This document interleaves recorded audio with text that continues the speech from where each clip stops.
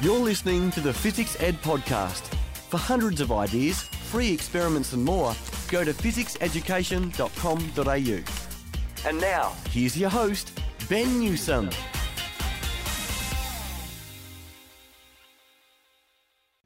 Yes, welcome again for another Phys Ed podcast. I'm glad to have you here, and I must say this is going to be a real journey into how you can do humanities, arts, and STEM on stage and take kids on a trip back into time. Seriously, that's exactly what STEM on Stage does. And we're hanging out with Jen Marinak and Susan Marie Franchak, who are very much involved in bringing Marie Curie, yes, that Marie Curie, to life. It's such an amazing performance they do, where they do Humanity Needs Dreamers, A Visit with Marie Curie, which is an amazing film. Plus, there's a live Q&A where they do their special stage performances and online performances. Such an amazing performance. Imagine being able to hear and see Marie Curie going about her business as she created some of the amazing research and eventually was able to get 2 Nobel Prizes. And imagine being able to speak with Marie Curie in the flesh. Very much so. It's a very interesting experience and certainly a very educational one to boot. So we're going to head right in as you listen to Jen and Susan Marie. This is the Physics Ed Podcast. We're all about science, ed tech and more. To see 100 fun free experiments you can do with your class, go to physicseducation.com.au. That's physics spelled F-I-Z-Z-I-C-S. And click 100 free experiments. Jen, Susan Marie, welcome to the Phys Ed Podcast. Thank you. Glad to be here, Ben. Thank you. Wonderful. I am so excited to have a chat with you. It's the end of the week here, and honestly, I get the chat with you too. It's going to be really cool. So yeah, that's a little fan moment. But hey, I know what you get up to. However, not everyone has had a chance to meet. So I suppose just quickly for now, Jen, who are you and what do you do? Hi, thanks, Ben. I'm Jen Myronik, and I am originally from Silicon Valley and worked in technology and advocacy. And then about 10 years ago, I made the switch to humanities. And I am the co-founder of STEM on Stage, and we produce narrative science. We produce science on stage through theater, and we invite the audience to join us. Our current production is Humanity Needs Dreamers, A Visit with Marie Curie. And outside of that, I'm also on the board of directors for Design With Us, and we look at disabilities in STEM. So pretty much I'm a technologist who jumped over into working in science education. Wow. That's cool. And there's a lot to dig into with that for sure as well. But before we do so, though, I just want to welcome the person that really does bring Marie Curie to life. Hi, Susan Marie. How are you doing? I'm doing well. And my goodness, I've got a hybrid background just like Jen does. I majored in engineering in college. I worked for Hewlett-Packard Company for about 14 years. Meanwhile, I was developing a love of theater on the side. I started being a solo storyteller when theater wasn't accessible to me. And that so took over my life that I left the engineering behind to become a full-time storyteller. And I missed the science. I really missed the science. So I ended up putting all those different parts of me together to create it's not exactly storytelling and it's not exactly theater. It certainly is science and history as well, but where Marie Curie gets to tell her own story. Marie Curie gets to speak directly to the audience, like a storyteller will speak to the audience. There's no fourth wall. You're not looking in on some other world as traditional theater has you do. You get to meet her. You travel in time back to her, and you get to hear her tell her story. And it feels like it pulls all the different parts of me together. Now, there have been a number of plays about Marie Curie. And I guess something I was deeply committed to with this is that you don't lose the science. You don't just use fancy jargon to let someone know someone's a scientist. I wanted to make the audience feel like they were right in the laboratory with her. Yeah. So that's how I came to portray Marie Curie. And I tell you what, gee, you do quite a job. I was lucky enough to experience exactly that earlier this year. And it really does feel. I love the ruminations, by the way, that you have is going about, all the work that you did. How on earth did this come about? Because this is a really cool program. Well, I began my science plus performance career with Marie Curie as a live show.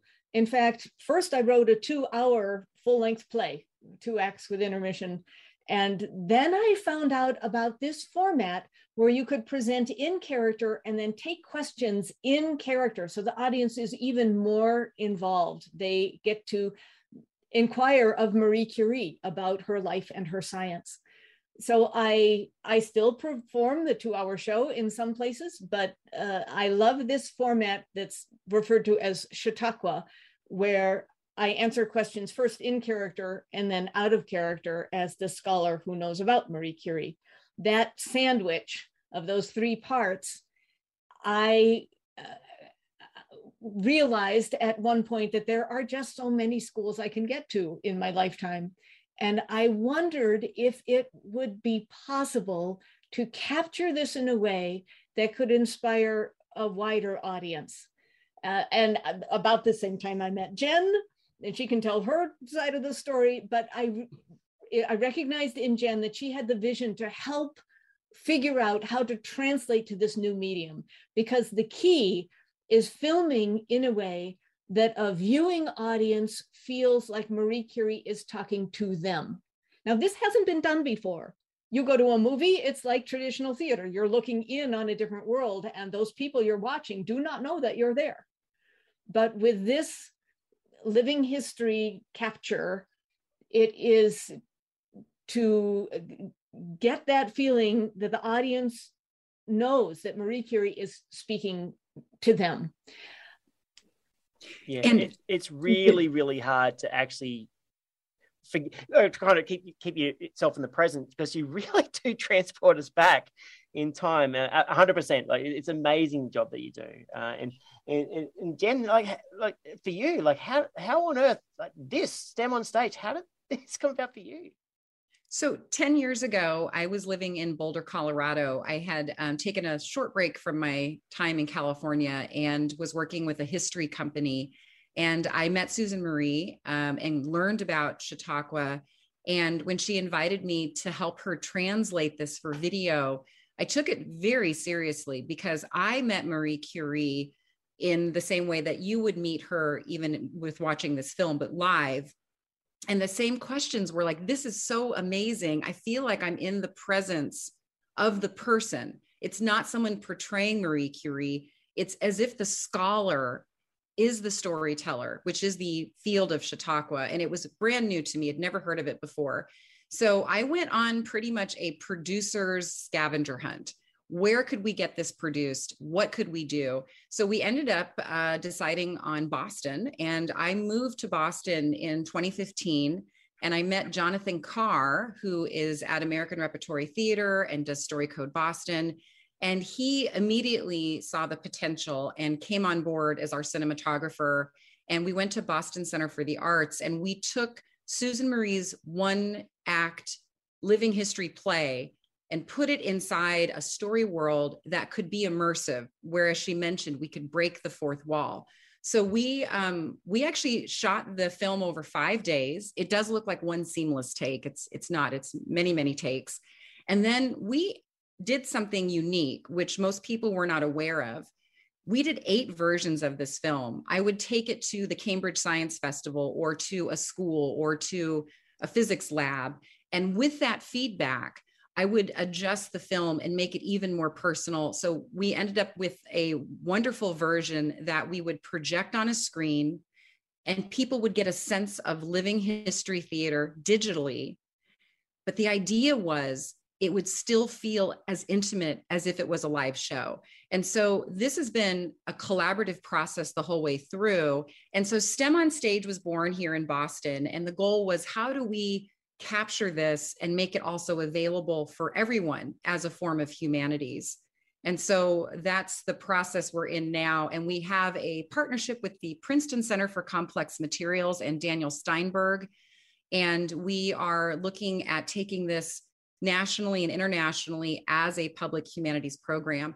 But I have to say, most of all, I think because of my background in technology and Susan Marie's background in engineering, the idea that we could iterate and collaborate and create together is really the power of this entire production. Yeah, it really is amazing. This is the thing. It's not just a static piece of, and I will say it's straight up art. It's art and STEM all put together. It's what STEAM truly is meant to be. It's not just static. It's still performed live, and people interact. I mean, in fact, that really, actually, maybe because I've experienced it, but I actually rather, in some ways, I kind of wonder towards the end of these productions that you do, Susan Marie, those questions that come from the audience, I mean, they must be incredibly varied. I mean, you're talking about a two-time Nobel Prize winner, and your job as a scholar is to really be able to pull out this information but make it accessible to the audience. How do you deal with that? Well, you sort of have a double question. Half of it is how do you handle it on the fly when they're asking questions? But there was also a lot in crafting the piece itself to make sure it would be accessible to people who were not physicists or chemists. For example, I know that the Curies began with 100 grams of pitch blende. And now you have the advantage over us being there in Australia, because here in the United States, many of my audience members, almost all of them, are still using ounces and pounds and have no idea what 100 grams is. So I had to pick something that would make sense. I could say this small potato weighs about 100 grams. I had to find something that would have existed back in 1915 and still exists today that people could relate to. So there were a number of those sorts of decisions to make. How do you describe a tenth of a gram? Well, a straight pin is something like that. How do I show the scientific method of making a theory and then trying to test it and it not working and it not working and it not working, and then finally finding something that works?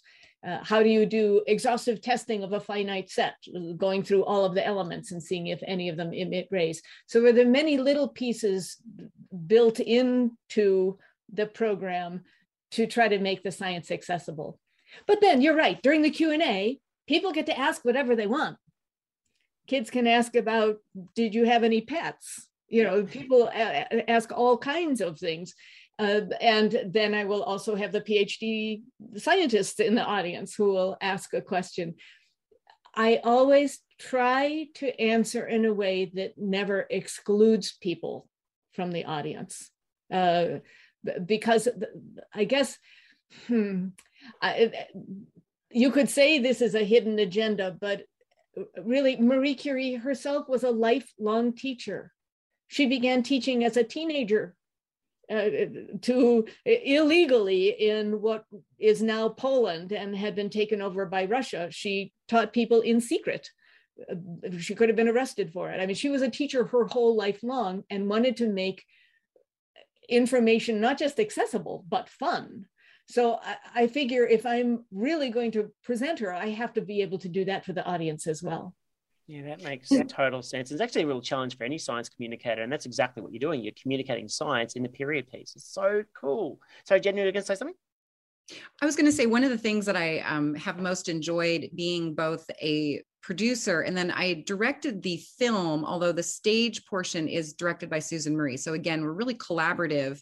But one thing that I've learned is that although Marie Curie has a very famous name, most people don't know that much about her, that we don't teach really the history of science. We teach the history of the Nobel Prize Award winners, like who won, but we don't know why they won. And so what I really enjoy about this collaboration with Susan Marie is that her work is really about inviting the audience to join in the quest of pioneering radioactivity. And what did that mean at that time? But also the idea that we can bring it to a modern conversation today. And one thing about Marie Curie and others who are like her across all fields is that she was not inevitable. There was no guarantee that any of this was going to work. And she wasn't famous from the time she was born. And that's one thing we have to do is we have to go back to the moment of discovery and be with the person before they knew anything was possible. We can join them in that experiment. And I think that that's what's missing from the history of science, is that we need to be in process and not just simply look at the end results.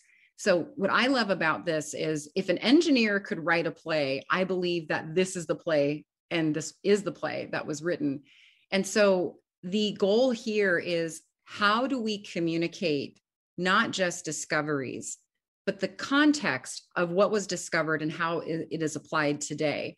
So STEM on Stage in this work is really about trying to find that balance. And I have a question for Ben. Did you learn in watching this 40-minute presentation, did you learn things that you had not been aware of before about Marie Curie?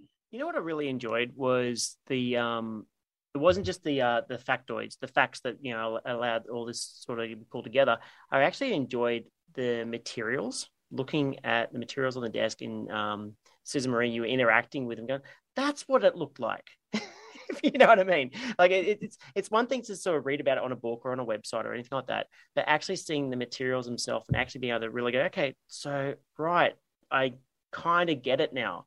It's I know, and that to me was actually one of the takings away. Now, unfortunately, I had to leave 2/3 way through. I missed the question section, which I know is really, really, really a lot of fun. I mean, actually, even just selecting those pieces that are there on the desk that you're working through, I mean, they look very, very historically accurate, right?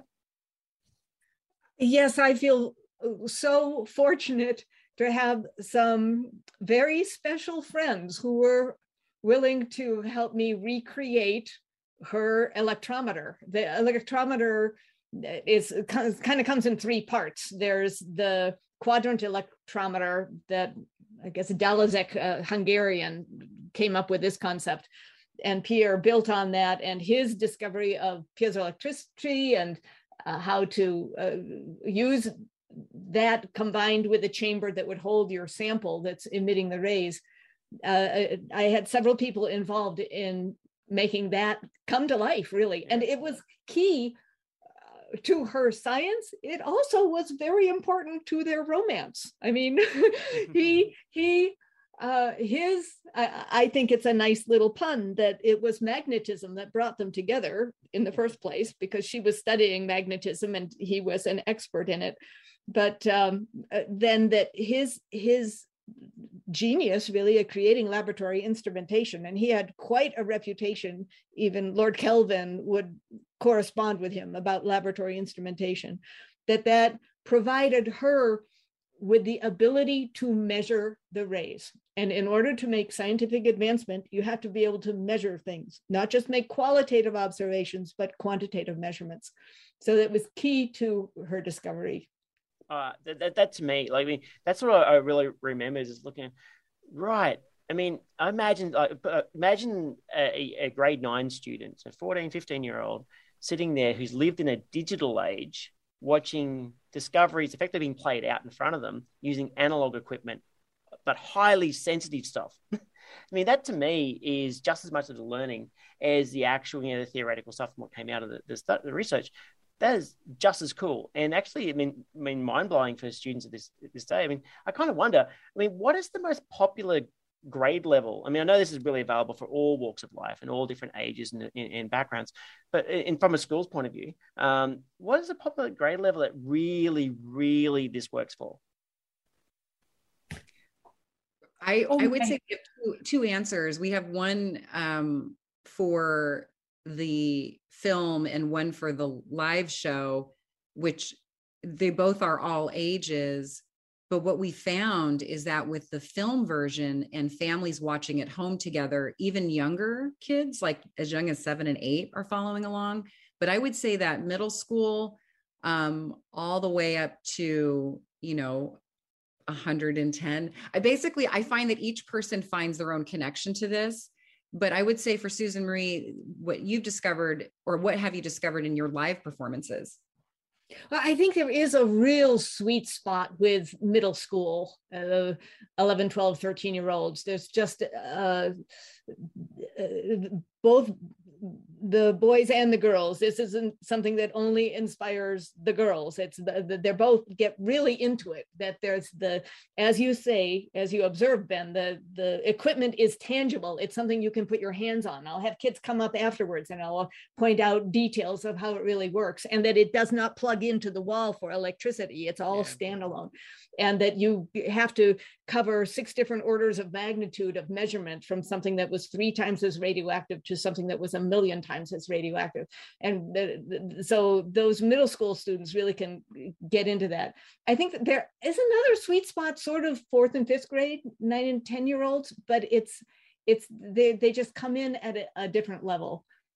Yeah, absolutely. Actually, even just thinking about the analog stuff, I mean, not about what we're talking about right now. However, it's a similar idea.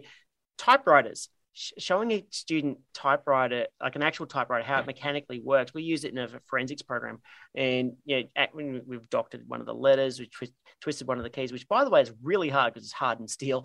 But anyway, it's kids just physically looking at something that's completely removed from their world. Yes, is so fascinating.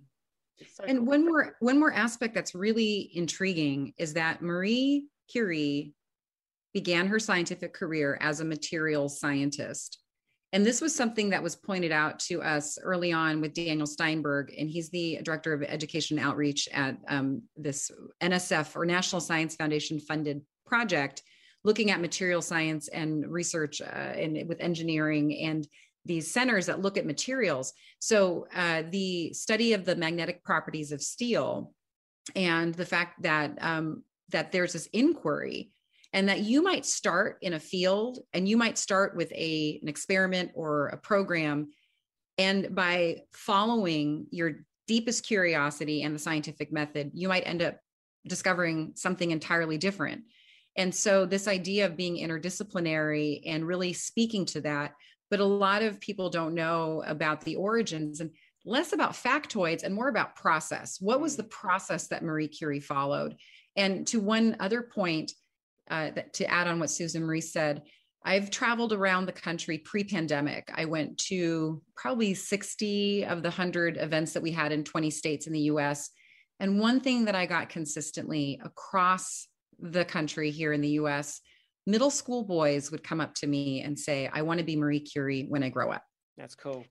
And the girls are equally inspired. And what I think is missing again, and what we can really provide, is that it's the process, it's the approach, and it's the context. So less about facts, more about context, using evidence and source material. But the main thing is the joy of discovery. And I think Susan Marie, what she brings to the table, which I've really come to appreciate, is how much joy science can be. Even if it's dangerous, it can be incredibly joyous.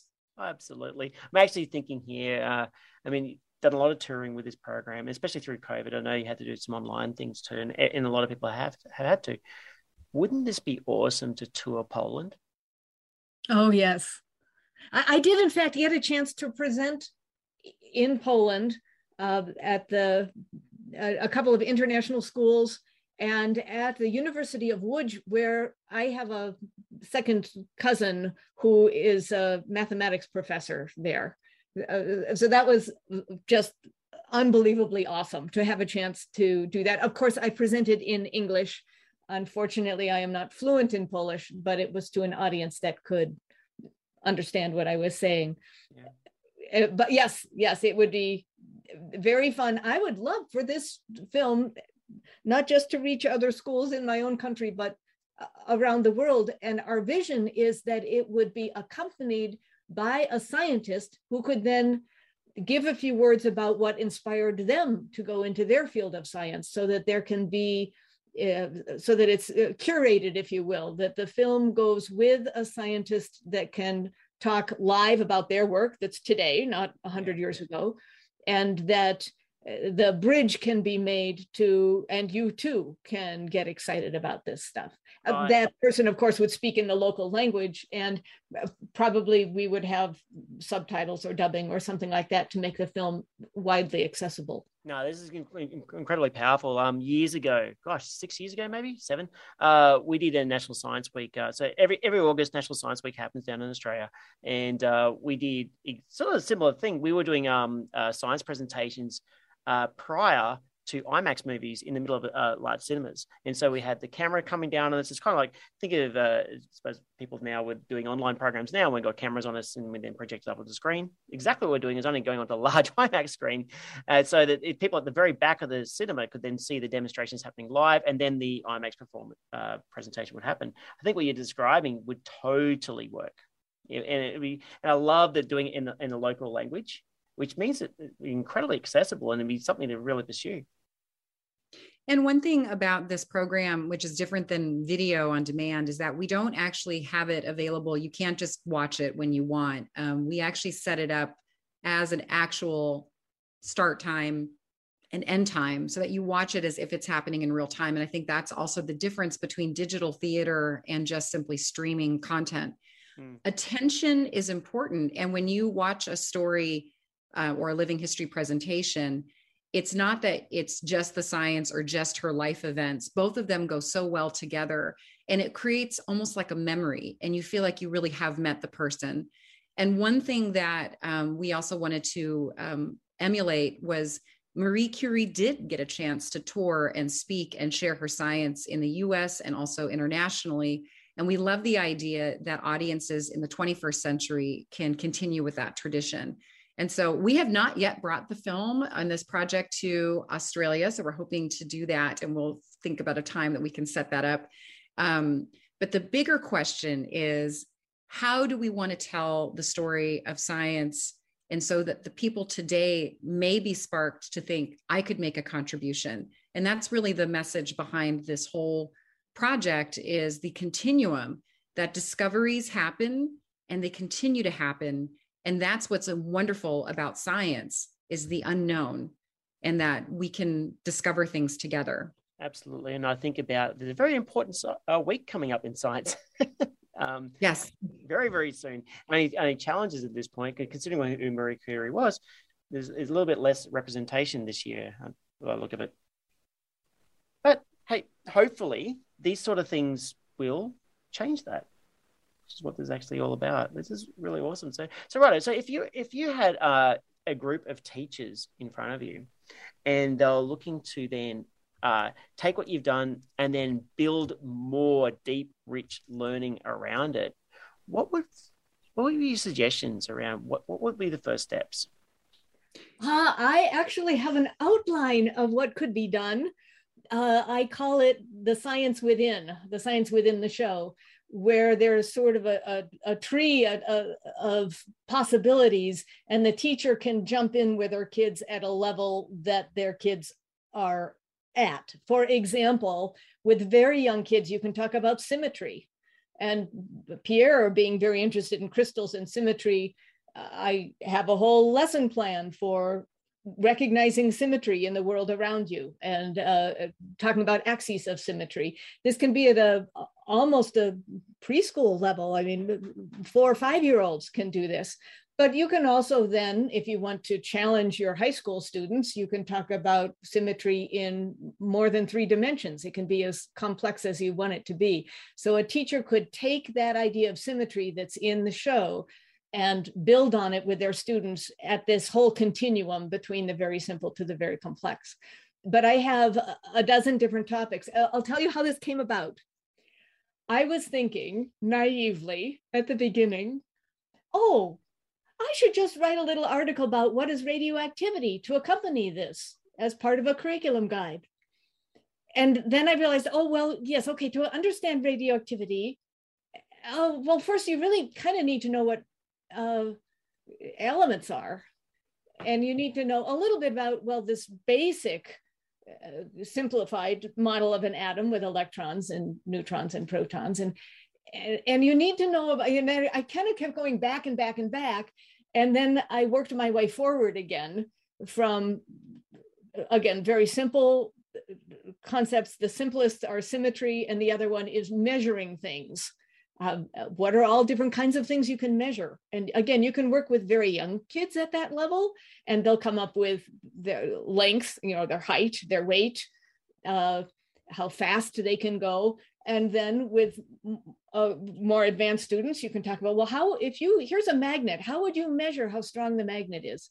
And challenge them to come up with ways to measure things, because that's what made it possible to nail that radioactivity is an atomic property.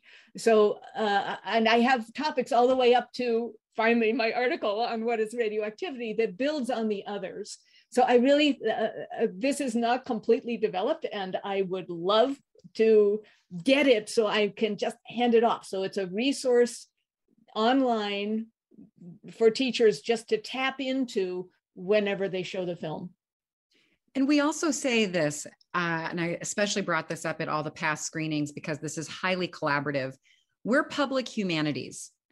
Our goal here is to create something that really is shared and essentially is everyone's resource. We're kind of a new model, and we're still working and experimenting. But the ultimate goal here is that we're working to finalize our sponsorship and our grants, but ultimately, this is something that everyone has access to and can build upon. So along with Susan Marie's The Science Within and other resources, we love the idea of what would you imagine that you could do with this? If you had access to Marie Curie as a master teacher from 1915 teaching the scientific method, what can we build on with this model? And we also have plans for an upcoming pilot workshop that we'll be announcing for the spring. And we have some other projects in the pipeline and future productions. But ultimately, we do want to ask the science teachers and those in different disciplines, how do we collaborate together to create really compelling shared resources? And this is originating from the US, but certainly Marie Curie's story and her work is global. And so we will be excited to hear and get suggestions, and especially as we move into 2022. We will have screenings now at the end of 2021 with Princeton on December 8th, but you can always visit stemonstage.org to sign up for any type of future announcements. But the main goal here, and to quote the late, great Stephen Sondheim, who was an amazing inspiration to me, that the audience is truly the final collaborator. And so we really want to invite participation in the work that we're doing. Yeah, it's fantastic. And actually, so if you're listening in 2021, that date's not far away at all. So I really highly encourage you going to that website, finding it, and getting involved. And actually, you know what? If you're listening in 2023, 24, whenever you're actually listening to this thing, this is going to keep on growing. And I feel that this is a really, really cool opportunity to get your students involved and honestly, your families. It's really, really cool. Hey, have you presented this to like retirement centers? Just out of just pure interest. Oh, yes. I have done all kinds of audiences, including retirement centers. I love a senior audience because they, I've been doing this show for 20 years. So if you go back to 2001 and you put an 80-year-old in there, they could have been a teenager when Marie Curie was still around. That's what I was wondering. So you get some really interesting people coming up. It's awesome to have a octogenarian or a septuagenarian come up, or older, to come up and say, I majored in chemistry because of Marie Curie, and I taught for 30 years. Or I majored in physics and I worked on this and this and this at such and such a laboratory. Or having someone come up and say, I never had a chance to study science, but I kind of get it. It sounds like it was fun. To get that breadth is, I tell you, very rewarding. And I do think that the intergenerational conversations really are key to promoting a world that is based in science and discovery and optimism for what we can create together. And I love the fact that we have a production with how Susan Marie's crafted this in her 20 years of work, that the parents and the students and the grandparents and the science teachers, everyone can come and find themselves reflected in the story and have a conversation. And so we hope that that really is what leads in the 21st century, is both being interdisciplinary, intergenerational, and highly curious about what's possible. And that's what we're hoping to really promote with the film. And so the film, again, it's A Humanity Needs Dreamers, a visit with Marie Curie. And it's based on her quote that we borrowed from. And the 40-minute digital theater presentation, we have it accompanied by a live virtual Q&A for our public history program. But as Susan Marie mentioned, a lot of time the 40-minute film can then be hosted by a local scientist who can lead the conversation. So we really want to see humanities take the lead along with STEM and STEAM, because it's really what we create together. And that's the world that we become together. In fact, talk about being surprised by our audiences sometimes. Something that hadn't occurred to me until one of these audiences, Jen told me about this, and she can probably give more detail, that it's in some ways an immigrant's story.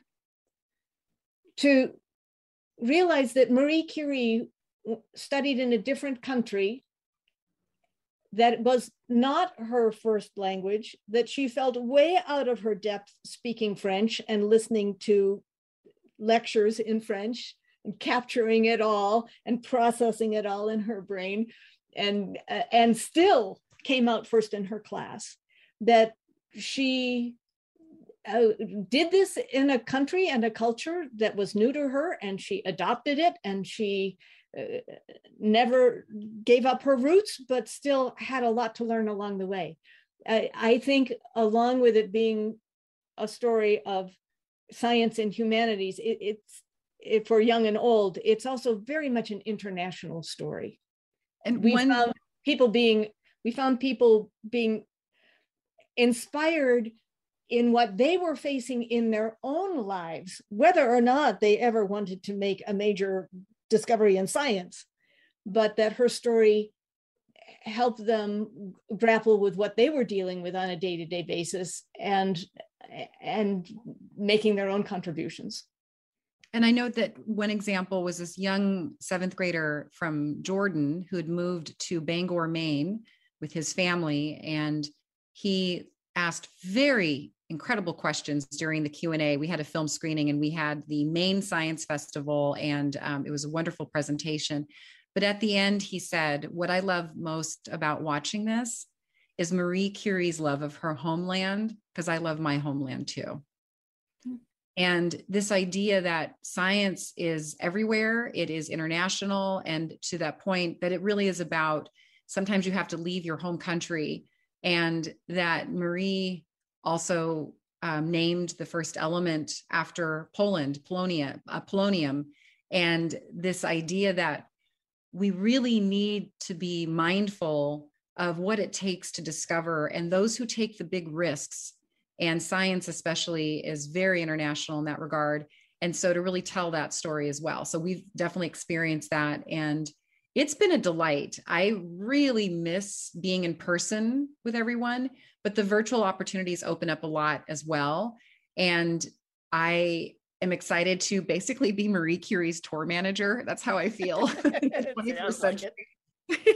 And I can't imagine doing anything else. And also I'm so grateful that I got a chance all those years ago to meet Susan Marie Frenchak and have this incredible collaboration.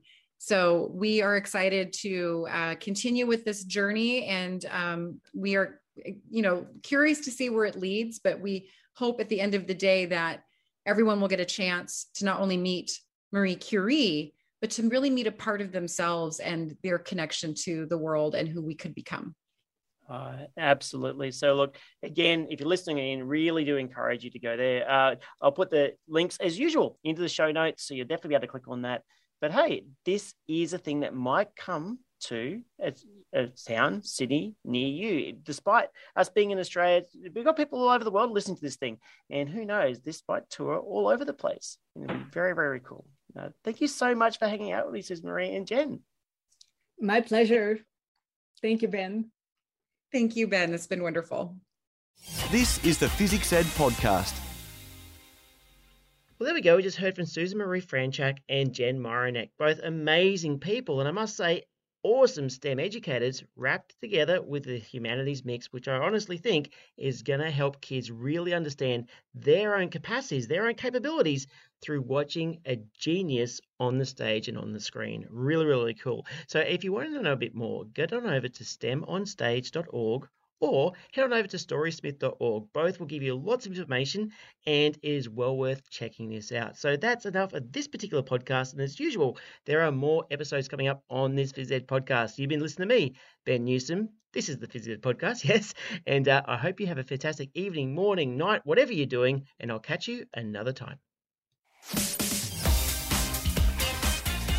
You've been listening to another Physics Ed podcast. We're excited about science. Subscribe to us on iTunes to download the next episode as soon as it's released. And don't forget, for hundreds of ideas, free experiments, our new Be Amazing book and more, go to physicseducation.com.au. That's physics spelled F-I-Z-Z-I-C-S.